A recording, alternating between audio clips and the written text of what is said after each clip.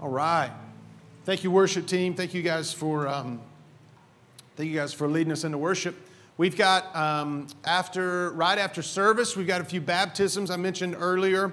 We're going to celebrate together. Baptism's huge. It's one of the greatest decisions that you can make as a follower of Jesus. Not only is it basically a public. All right, the Lord has a message for you this morning. Not only is it a public sign of what God's doing on the inside of you. Yeah, y'all are listening. But it's a supernatural move of God. When we go into that water, and we come back out, God has washed us clean, made us new. It's an incredible, incredible thing. It looks kind of normal. It looks kind of everyday. Those of you that take baths and showers every day, it looks like just an everyday kind of thing, right? But it's not. It is a move, a supernatural moment that God does on the inside. You may come out, you may feel completely different, or you may feel the same. But I can tell you something. You are, because of the decision that you made to follow Jesus with all your heart, you're a new creation. So we're doing baptism this morning. I love it. I love it. I love it. I love baptism. We've kind of put that baptism tank someplace different every time we've done this, because we've been someplace different every time. So it's in the back over there. We're going to have it's going to be a good morning. I want to mention small groups. Now, we started a small group semester a few weeks ago, and some of our groups have started. Some of them are about to start. Now's the time to engage with community within our church. So I want to encourage you, find your people. And if you've found some people already and you're still wanting some more people, all right, just keep on joining. Go add in another group. Some of you guys, I've talked to you and you've gone, I think I'm gonna join a group. I think I'm gonna show up this time. I'm saying, good, that's good. Some of y'all are like, I'm ready for number 12. And you're like, okay, that's a lot of groups. That's a lot of participation. But wherever you are, all right. Last thing is this. We have a series that we're in. It's called Tent to Table. But we have a tent to table building vision that we are going to be showing you guys very soon in a couple weeks. It's happening right now, and I can't wait to share with y'all what that looks like for our church, what it looks like for this building, and how we all are going to be able to be a part. Keep the church in your prayers. I know those of you that are people of prayer in our church is filled with people of prayer. We have people online right now. I know some of you guys that are online you're just people of prayer. You've always taken our church before the Lord. Keep our church in your prayers as we finalize some of these details, early details about what this looks like for our space here. And it's going to be fun. It's going to be wild. All right, you guys ready to dig into the Word this morning? Good. We are in a series. It's called From Tent to Table. The idea is that we're moving from God's presence into His purpose. And so in the Old Testament, so God showed the children of Israel, or the Hebrew children, basically what they did was they built a tent, what they called a tabernacle, while they were in the desert. And it was God's way of initially showing, whenever they would see the tent or they would see this tabernacle, that was kind of God's presence manifested right there in their midst, right in the middle of the camp. And so we see, and so when they would go to worship, the priest would go into the tent, the tabernacle, and they would have the sacrifices and the worship, and all that would occur there. You fast forward all the way to the New Testament, there's no more tent, there's no more tabernacle. Instead, we see Jesus show up. In fact, one of the gospel writers says, in the beginning was the Word, speaking of Jesus, and it says, and then He tabernacled among us, or He was there in His body, His presence was there with us. And what it meant was God's presence was in human form in Jesus. And so every time, so often through the Gospels, we see Jesus, some of the best illustrations that we have of what the kingdom of heaven is and what that looks like, we see at the table. He's always forever eating and hanging out with people. Some people that you and I would hang out with, and some people that you and I would probably not hang out with. In fact, He was called the friend of sinners. He's friend of sinners. How many of y'all are glad Jesus was a friend of sinners? Because you am one, all right? Were one, maybe. So the series, the concept, the idea is that we're looking at God's presence, and when we recognize God's presence there at the table, we can also recognize His purpose. And now it just so happens to coincide with us as a church, coincidentally, that we have traveled around Huntsville basically in a pipe and drape tent, and we have set up and torn down at a school and at an event center and now at an old gym that we're going to turn into the most rockin' awesome church in the city of Huntsville's ever seen, all right? And it just so happens that we're looking at what does this table here look like? Our Four Corners table. So we're working through some values at our church, and I'd encourage you. I really think this is going to be a foundational series for our church. So I'd encourage you, if you've missed a couple weeks or if you've missed all the weeks of the Tent to Table series, go check out the podcast. You can listen to that on your own while you're driving. You guys do podcasts. Y'all know. Y'all can listen whenever, however. Some of y'all are podcast listeners and you just set it on kind of like normal speed. Some of y'all are like, I have so much I got to listen to. I'm going to put it like double time. Anybody listen to podcast double time? Yeah. I mean, triple time?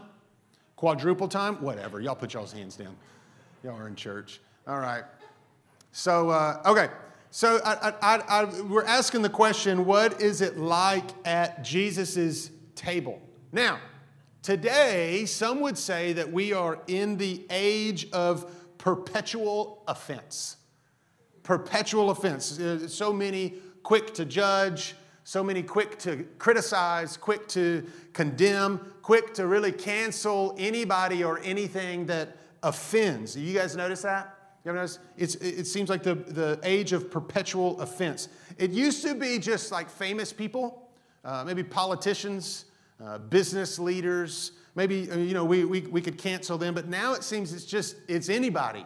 It's your kid's teacher, or it's someone that you're friends with on social media, and they write something or share something or like something, and it's just one moment, and we just cancel. It doesn't take too much. It's one misstatement or one accident, one moment of foolishness or even sinfulness, and you can have this lifetime of integrity all of a sudden canceled off because somebody made a mistake. It seems like we're in an age of perpetual offense. I had a friend tell me a few months ago, we were talking, and he mentioned something about politics, and he said, I just can't imagine, I just don't see how I could ever be friends with anybody that would vote for him. Now, I'm not going to tell you which him it was. It doesn't matter. We're so divided, it doesn't matter. You could pick whichever person you want, put them in that blank, and it makes sense to you. And it's he goes, I don't even see how anybody could be. And I said, for real? You couldn't even be friends with somebody? He said, no, man, I can't. And I just thought, where are we? Like, where are we? We live in an age of perpetual offense. And if you're on a continual search to be offended, guess what? You will always find what you're looking for. And so Romans 12:10 actually says to honor one another above yourselves. And so how are we doing, do you think, how are we doing honoring each other above ourselves? How are we doing? If you were to put that on a scale. So I want to talk to you this morning about one of the most overlooked and undervalued values of Jesus. And it just so happens it's a value of ours, a core value of ours at our church, where the way we say is that honor is our lifestyle. Everybody say honor. I want to talk to you about cultivating a lifestyle of honor in a culture of dishonor. And I don't think I can overstate the importance of what honor is and means in the scriptures and to Jesus and what it should mean to the church today. And I don't think I can overstate the value and the key that it is to unlocking all that God has for you as a person, as a spouse, as a child, as a follower of Jesus, as an employee. I don't think we can overstate it. And so I want to talk this morning about honor. Our text this morning, Mark chapter 6, beginning in verse 1. So Jesus left there. Everybody say there. Good. Y'all, when I make you repeat me, it makes me feel like you're with me, okay? So just y'all forgive me. I like to hear you talk, all right? So when Jesus left there and went to his hometown, accompanied by his disciples, when the Sabbath came, he began to teach in the synagogue, and many who heard him were amazed. Where did this man get these things? They asked. What's this wisdom that's been given him? What are these remarkable miracles he is performing? Isn't this the carpenter? Isn't this Mary's son, the brother of James, Joseph, Judas, Simon, lots of brothers? Aren't his sisters here with us? And they took offense at him. Jesus said to them, a prophet's not without honor except in his own town, among his relatives, and in his own home. In his hometown, Jesus was without honor. So I look at that now and I'm thinking about the people that are in the room with him, the people that are in his town, and I think, what are you thinking? Don't you realize who this is? Don't you realize this is the Word of God? This is the creator of the universe. This is Jesus, the Messiah. Don't you have any idea who this is? And the answer, of course, is no. No, they didn't. So I got a couple words for you. The Greek word here for without honor. Without honor is atimos. Everybody say atimos. Yeah, I didn't know you were going to Bible school this morning, did you? Welcome. Atimos, it just means to dishonor or to treat as common or ordinary. Just ordinary. Honor, the word, it looks like time. It's pronounced, we think, more like time. And it means to value, respect, highly esteem, to treat as precious or weighty or valuable.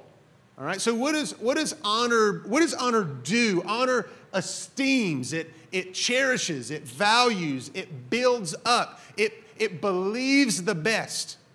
And so what does dishonor do? Dishonor treats as common, ordinary. It tears down, it devalues, it assumes the worst. And so you got example of honor. You got a guy who he's got a crush on the girl, and he wants to take her out on a date. All right, we still do dates, right? We date. They still do dating. Okay, so wants to go out on a date, and so he likes her, and so what does he do? He shows her honor, and so he compliments her, and he opens the door for her. And he tells her how she smells good. We still do it. I still do it for you, babe. All right. So he maybe brings a gift, or maybe compliments, or takes her out. He brags on her, right? And so maybe takes a photo and posts it together. You know, my girl. You know, true love, right? This is together forever. So things begin to work out, and they get married. What does he do? He honors her. And then time begins to go on, and over time they settle in, and he begins to take her for granted, begins to treat more kind of ordinary, just every day, just run of the mill, just same old, same old. And so over time, this attitude becomes common. What was once special now becomes Tuesday, right? It just becomes ordinary.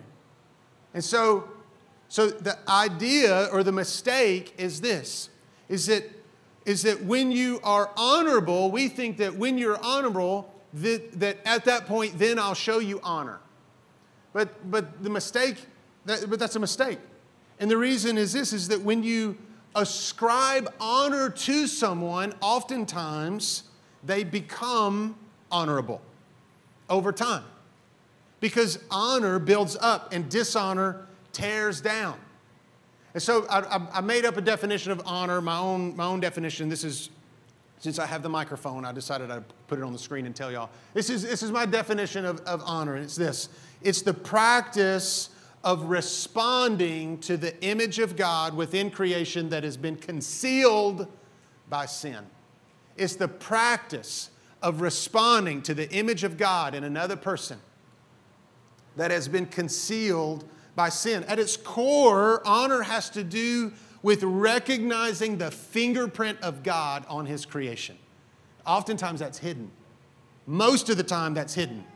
Did you guys catch that? It's a practiced response. It's something that's already there underneath. The problem is this: recognizing God's fingerprint in His creation is difficult because it seems to be hidden.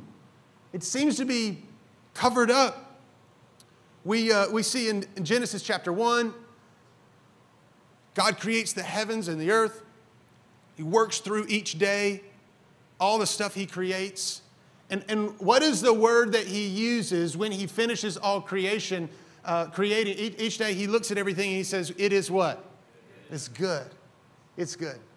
And then we get 2 pages later, Genesis 3, and we turn around and all of a sudden, because of the sin of Adam and Eve, sin and brokenness comes in and it covers up and clouds the image of God over creation. And so ever since then, it's been infinitely easier to see the brokenness all around us than it is to notice the original good intention of God underneath all of it. Isn't it easier? Isn't it easier to notice the brokenness than the original good intent of God? Absolutely it is, because brokenness is so visible around us. And so the truth is this: the Scripture says that the truth of God wants to be revealed, but it's hidden. I got a couple passages of Scripture I want to show you. Scripture shows us that the kingdom of God is hidden. That the kingdom of God is hidden, but it's hidden in plain sight. It's concealed. Matthew chapter 13. The kingdom of heaven, this is Jesus talking. Kingdom of heaven is like a treasure hidden in a field. Everybody say hidden. Hidden in a field. When a man found it, he hid it again. And then he, in his joy, went and sold all he had and bought that field. Again, the kingdom of heaven is like a merchant looking, searching for fine pearls. When he found one of great value, he went away and sold everything that he had and bought it. The kingdom of God, Jesus is trying to show us the kingdom of God is there, but it's hidden. You may remember the phrase that so often follows what Jesus is saying. He'll say, if you have eyes to see and ears to hear, you'll be able to see and you'll be able to hear what it is that God is saying. It's hidden. It's underneath. The people of God are hidden in plain sight. Not just the kingdom, but the people of God are hidden. Romans chapter 8. Paul is talking. He says, for creation waits in eager expectation for the children of God to be revealed. Boy, that's a loaded verse. Creation waits expectantly on the children of God, the sons and daughters, those of you that have placed your faith in Jesus Christ, waits on them to be revealed. Why? Because they are the first fruits of salvation, and they step in, and everywhere that they walk, they bring the kingdom of God with them. Creation waits. Verse 22, we know that the whole creation's been groaning as in the pains of childbirth right up to the present time. Not only so, but we ourselves, who have the first fruits of the Spirit, groan inwardly as we wait eagerly for our adoption to sonship, the redemption of our bodies. In other words, the people of God, clouded by sin, creation waits in eager expectation for that sin and brokenness to be removed so that you can step into the full purpose that God has for you and bringing the kingdom everywhere that you go. But it's covered up. That sounds like a high calling, doesn't it? That's God's high calling for you and for me and for our churches. That's the high calling that's there. But it's covered up and it's hidden. Not just the kingdom, not just the people, but the truths of God are hidden in plain sight. Proverbs 25 says this, it's the glory of God to conceal things, but the glory of kings is to search things out. God loves for you and I don't know how I feel about this. He loves for us to have to work at it. We gotta, it's not that we earn anything from God, but there are things that we show that we have to put forth effort. We don't get to just sit down and just say, all right, God, hit me. Hit me with the blessings. We don't get to do that. It doesn't work that way. We search out. God, there are some things that God goes, you know what? The only way you'll really understand and be grateful for what I have for you is you're going to have to do some digging. You're going to have to search for it. This is how God's done this. So it's our job to search and uncover the truth and the beauty of God. So how do we do that? By cultivating a lifestyle of honor. It's the key to revealing the truth of God in our lives. In other words, through honor, we reveal the nearness of Jesus to those that are far from Him. That's our mission as a church. We write it everywhere. We write it on everything that we got. We write it. We can put it on a big old 8-foot banner. It's at the back of the room. We want to reveal the nearness of Jesus to those that are far from Him. How do we do that? One of the keys to that is through honor. It's through honor. Mark chapter 6 says this. This is the response where Jesus is. Isn't this the carpenter? Isn't this Mary's son, the brother of James, Joseph, Judas, and Simon? You know what they're doing there? They're naming all the details. There's no more mystery about Jesus in Nazareth right now. There's no more mystery. They know where He came from. You know what I mean? Have you ever run into an old friend that you knew? If those of you that have been out of high school for a while, maybe you've just been out of high school for like a year. Those of you, you've been out and you run into an old friend you knew when you were younger, and you're like, ugh, they knew me back then. You know what I mean? Yeah? Jesus is here, and they go, that's not the Messiah. I knew Him when he was 10. He's a nerd. It's Jesus. That's what they're saying. They know, no, I know his brother. Nobody's that the Messiah has a brother like that. Nobody's who's the Messiah has a family like that. That's what they're saying. He's just a carpenter. He's ordinary. No, man, he's a carpenter. He built my end table. It's not the Messiah. So they scoffed. They were offended. And it's really not much different than today. We look for reasons to be offended. We can follow people. Maybe we don't have to run into them. We don't have to run into them at Publix. We can run into them while we're just scrolling. And they can never know. There's so many people. People post crazy stuff. There's so many people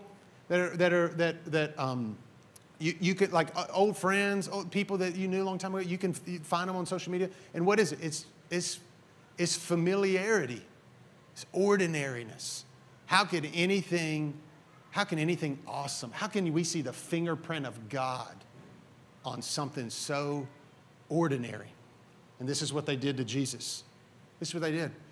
The problem is this, is that the key to unlocking God's picture, His view, His perspective, and His blessing on you and your family and the people around you, at your job, at your work, in your church, is honor. That's how God's set it up in the Scripture. That's how He set it up. So who are we called to honor? I wrote a few things down. First one, we're called to honor God. We're called to honor God. There's your the easy go-to Sunday school answer. If you didn't know any other one, who are we called to honor? Jesus. Yes, you're right. We're called to honor Jesus. We're called to honor God. Proverbs 3:9 says, honor the Lord with your wealth, with the first fruits of your crops. There's lots of ways we can honor God. One of the ways is to give back to Him what He gives to us. We honor Him with our wealth, with what we have.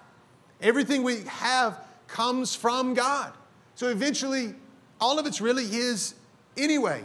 So whatever the increase. So Proverbs says that we honor Him with the first fruits, our crops. We probably don't have a lot of farmers in here, all right?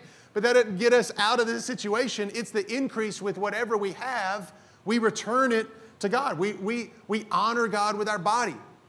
We honor God with our body. That means there are some places that we won't go, and there's some things that we won't do, and there's some things that we won't look at, and there's some things that we'll do that may seem, different from others, because God's called us to be holy and set apart even with our bodies. We honor God with our worship. It's not lip service. It's from the overflow of our hearts because of who He is and what He's done. We honor God in a culture that makes fun of God. We honor God. That's what we do. Second one is this. We honor our parents. Honor our parents. You may say, well, my parents are weird. Well, they probably are weird. My kids tell me that. I'm weird. And so I just take that on. I'm like, that's right. I am. All right? And I'm your dad. Okay? You could say that. We aren't called to be, our kids' buddies as much as we're called to be their spiritual leader. And so this is old school. I'm not telling you to do this, but this is what we do. I'm legitimately not telling you to do this, but this is what we do. I get my kids to say yes, sir, and yes, ma'am. And I do it. One of the ways one of the reasons we do that, I know it's a little bit old school. Our thought is this: we want them to learn honor. We want to honor authority. We want them to learn to honor those that are above them, whether they want them above them or not. And that's our Southern way of doing that. I mean, the truth is that we can't think that our kids are going to honor their boss one day if they don't honor you. That's not going to happen. So what do? We want to teach them to do that. We want to teach them to learn honor in their home so that they'll honor and live that blessing out their whole lives. We don't want to rob them of the blessing that comes from living a life of honor. It is a promise. And so third one is this. We honor those that are in authority. Over the years, I've liked some leaders more than others. All right? I've disagreed with tone or policy or both. But you can disagree without dishonoring. It's possible. In fact, it is, as Christ followers, what we do. So we pray for those people that we voted for, and we pray for those people that we did not vote for. We pray for our leaders. You don't have to agree in order to honor. You look back at David and Saul. King Saul's trying to kill David. You look at what he's doing. He's running around. He's running for his life from King Saul. And Saul's trying to kill him. What did David do? He still showed him honor. Now, to this day, I've never actually had a president try to kill me personally. All right? Like Saul was trying to do to David. And so if you can be under that type of authority and still show honor, our God shows us and tells us to honor our leaders with the posture of prayer. And so don't take your cues from political commentary or cable commentary. Don't take your cues. They do not have kingdom of God views or cues. They don't have that. They're not ours comes from Scripture. That's where it comes from. Fourth one is this: our who we call to honor, our pastors and our spiritual leaders. I don't want to sound self-serving, so I'm going to deflect a little bit on this one. However, Scripture does talk about those that oversee the church are worthy of honor, even double honor. So to our leaders, to those that are leading in our church, those that are serving our kids in kids ministry, they turn around and we serve them, we honor them, we give them double honor. I had some of our most respectful, I could say honoring middle schoolers that I ever had in our middle school ministry. Lindsay and I were middle school pastors for a decade, all right? Yes, you heard that right. 10 years, middle school pastors, all right? We led these little terrorists with all our heart. We loved them. And let me just tell you something, that some of them loved us and some of them did not. Some of them loved God and some of them did not. They did not. Some of them, I still remember some of the most respectful, honoring kids that we had were this one family, and they were awesome. And I'm saying something good about them, so I'll name them. Their last name were the Odoms, and they had kids that came up through our middle school ministry, and they would bring us and the small group leaders for these two kids. They were close in age, boy and a girl. They would bring cards, and they would just say, thank you, we love you, we're praying for you. Sometimes there would be a little Starbucks gift card in there, all right? So small group leader, anybody that ever led these kids, the parents would get them these cards and they would say, you write it. They'd say, you write it. So they would write it and they would help them. They would tell them what to write. And then they'd put a little thing in there and then they would go get, and I'm just telling you, 10 years, we've had hundreds and hundreds of students come through. And the ones that stick out to me, not because I love Starbucks and I got a gift card from Starbucks, the ones that stick out to me, now I look back, still are these ones that they turn around and they brought honor. They were teaching them to honor. But it is a practice. It is a practice. Why does it matter? It's not just because it's right, but dishonor actually hurts you.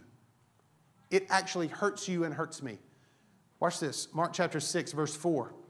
So Jesus said to them, a prophet's not without honor except in his own town, among his relatives, and in his own home. Look at this.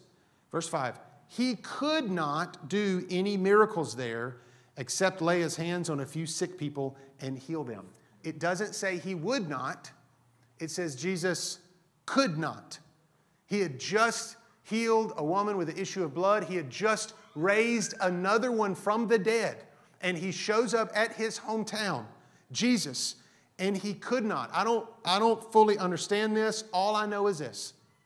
A lack of honor limited the Creator God, incarnate, Jesus, as to what he could do in his town. And so the question that we have is, I wonder what miracles God has wanted to do for me, or maybe God has wanted to do for you that we've missed out on for lack of honor. I wonder what blessings God may have wanted to give me or may have wanted to give you because we cloaked ourselves with dishonorable cultural commentary rather than the honorable, encouraging speech that God shows us in Scripture. I wonder what prayers God wanted to answer, but he has not. That's a tough thought, but it's the right thought. There's a reason that Scripture puts it in there. He could not do miracles, the ones that he wanted. That's a powerful statement. It's not one that should bring judgment. It's one that should just bring a sobering clarity to us. What does honor do? Man, it opens the door. It opens the door to the kingdom for what God wants to do. Romans chapter 12, verse 10, another way of saying it, I read at the very beginning, it says to outdo one another in showing honor. And so when we honor God, we honor people. Why? Why do we do that even when they're different and when they're wrong? Why do we do that? Because they are still his, because his name is on them. Respect and honor are not the same thing. Respect is earned, honor is given. There's a lot of leaders that we have, you could think of right now, I'm sure, that there's a rightfully lack of respect there. They've lost respect. Or maybe in your own life, but we can still honor. So why do we honor? Because people are his. Because his name is on them. Because they're created in the image of God. God's fingerprint is on them. Because they need the same grace that you and I need. The same exact grace. They need it too. The same exact grace that you and I maybe have experienced. And maybe even have sort of forgotten about a little bit. Or maybe taken for granted a little bit. They and we need that same grace. Why? Because you're not common. You're not ordinary. You bear his name, the name of Jesus. It's easy for us to view everything around us from a Genesis 3 perspective. It's all broken. It's all wrong. It's all jacked up. And it's all at my work. Or it's all in my family. It's so easy. It takes work to dig through the hidden truth. It's not hidden because God doesn't want you to find it. It's concealed because he wants you to dig for it and uncover it and go, this has been true all along.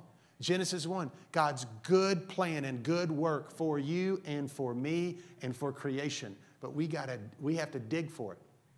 So I've got a baseball bat here, rocking an illustration. So Babe Ruth, anybody know Babe Ruth's nickname? Anybody know the nickname Babe Ruth? Shout it out. Oh, there's a lot of them. All right, the Great Bambino. I don't know what I just heard. That's a new one for me.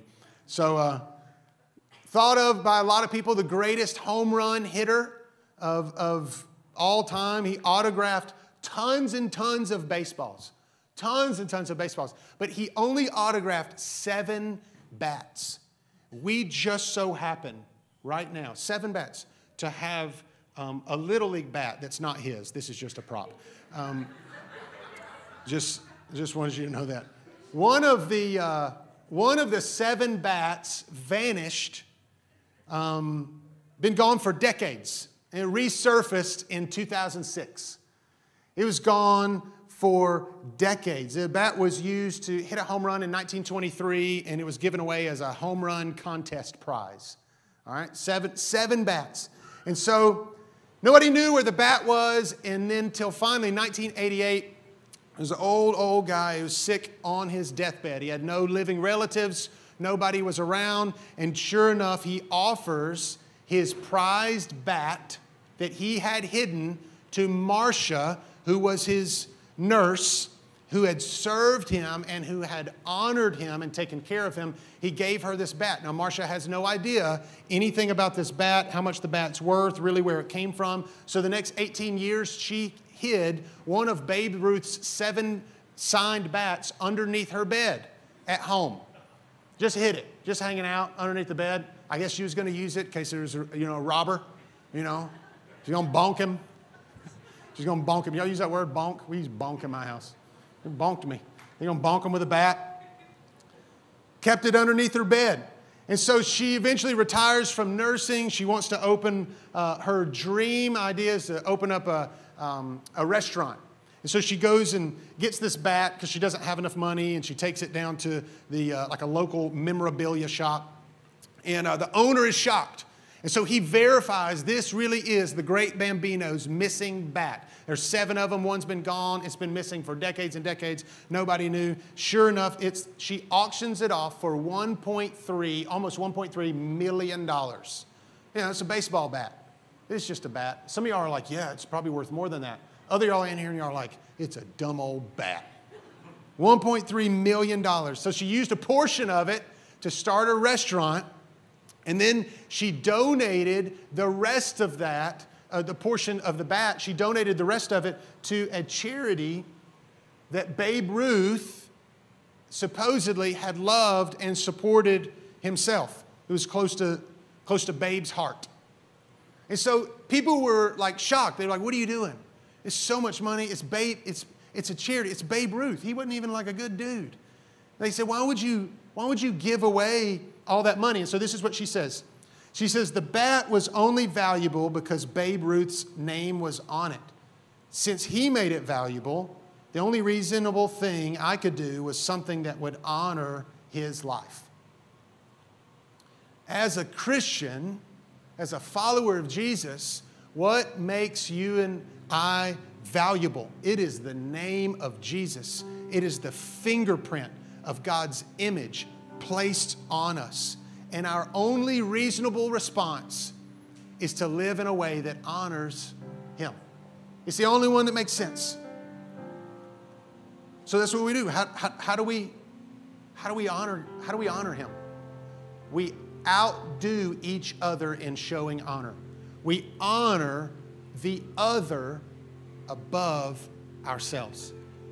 You and I need to recognize we do not live in an honorable culture. We live in a dishonorable culture, very much so. And we see it and we hear it every day, and it gets in the water. It gets in the water.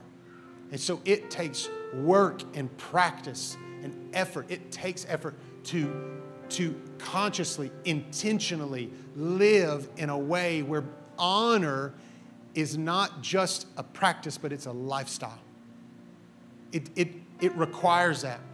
And so as a church, we practice our response of honor in order that God's presence and His blessing would be revealed. Honor is the key to fulfilling our mission to reveal the nearness of Jesus to those that are far from Him.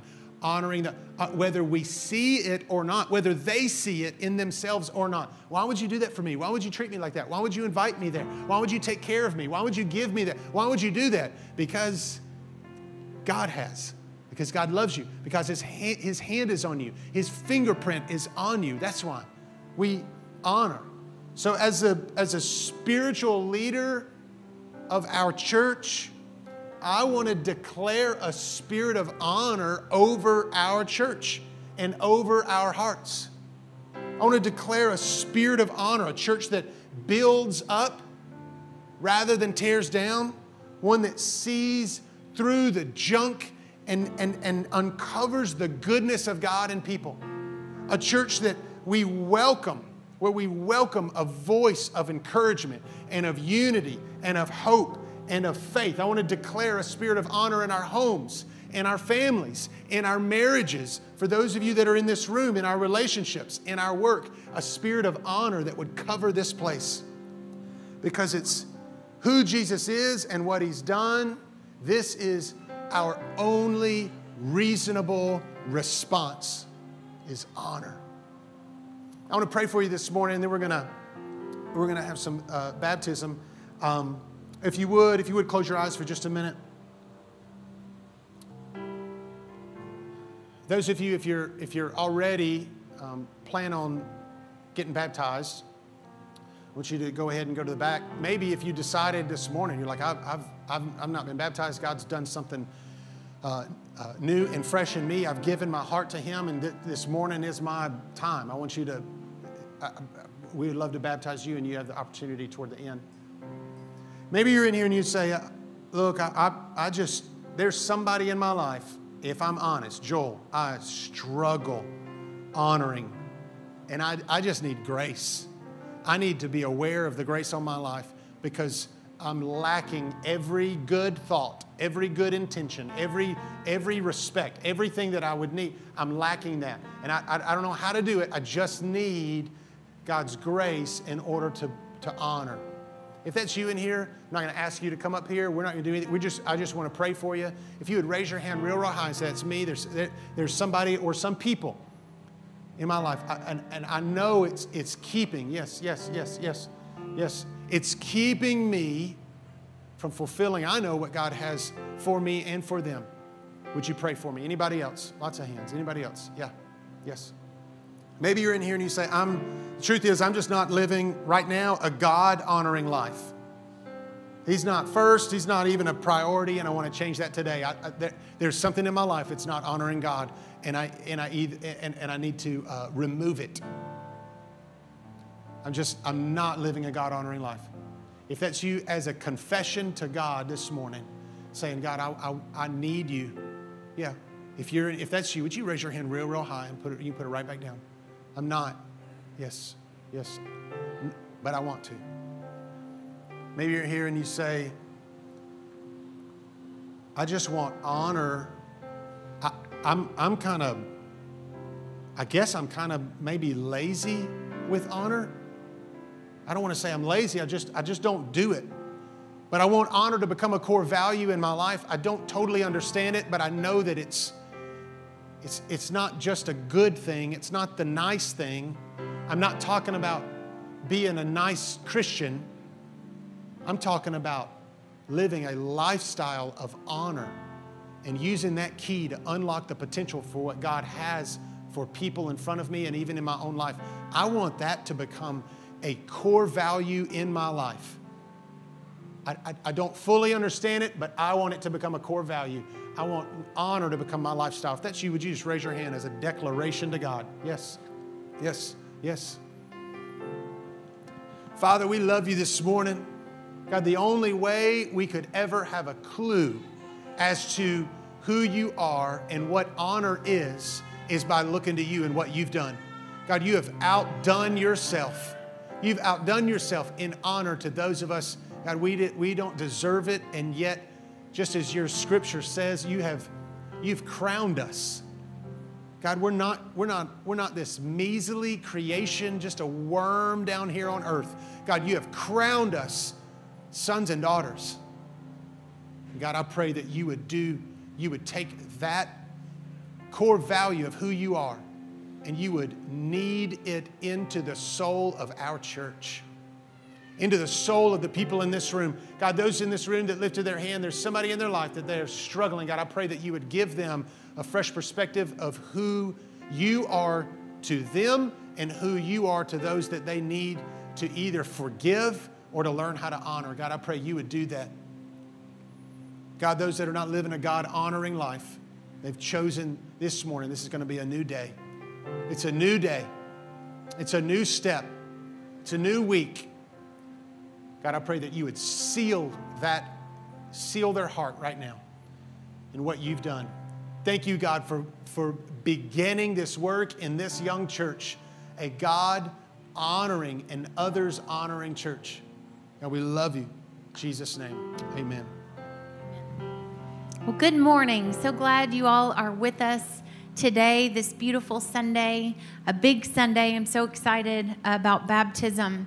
To celebrate with our family about what God is doing, creating new life. That is the thing. It's so awesome. So thank you for being here with us. For those of you, if it's your first time here, we do have bulletins on every chair. If you would fill something out for me, that front page, just let us know that you're with us today. I'd love the opportunity to write you a little letter. Thank you for being with us. If it's your first time with us online, you can check the feed below and click the link, and we can connect with you that way. For those of you who are wanting to get connected to a small group or serving or being water baptized next go round or any of those things, there's opportunities to fill that out on the bottom of the Connect card. And so I'd love if you'll just make a mark or write something there. I'll make sure that we reach out to you and connect with you on those things. Little reminder to those who are already on serve teams, we've got a gift for you. I know we've got the party on Tuesday night, virtual party, but I do have a gift for you back in the Next Steps room. So stop by there and find yours. Just a little something we wanted to say thank you. Hey, before I pray, I wanted to say thank you, like we always do, but we mean it. Thank you for those who are givers to Four Corners Church. You are helping advance the kingdom of God here in Huntsville. And there is so much we're excited about, so much we look forward to doing. And because of you, we're able to be here and we're able to look forward at how we can best serve our community. So thank you. There are a couple of ways that you can give. It's online by texting or by dropping something off in person. So if you do have something, Connect card or a tithe and offering you want to offer here today, the tables, out in the foyer, high top tables, there's a bucket and you can drop that there. So let me pray real quick over those tithes and offerings, and then we'll do baptism together. Father, thank you so much for this opportunity to worship you. How encouraging it is to gather as a family in worship to our Savior. It's so encouraging, and I thank you, Father, for that opportunity. I pray, God, that as we are filled today, we turn around as we go to our jobs and our neighborhoods and back to our families. Father, that we can practice this honor lifestyle. That we can practice what we've been taught Monday through Saturday. I pray, Jesus, for the tithes and the offerings that are given today. May we honor you with them, and may we use them in the way that you would best want us to serve the people that you already have your fingerprint on, that you already named. And Father, we could see what you see and reach them. Let us bridge that gap through honor, and let us watch you do a work and take off the burden that life has given them and exchange it for your burden that is light. We love you, Jesus. In your name we pray.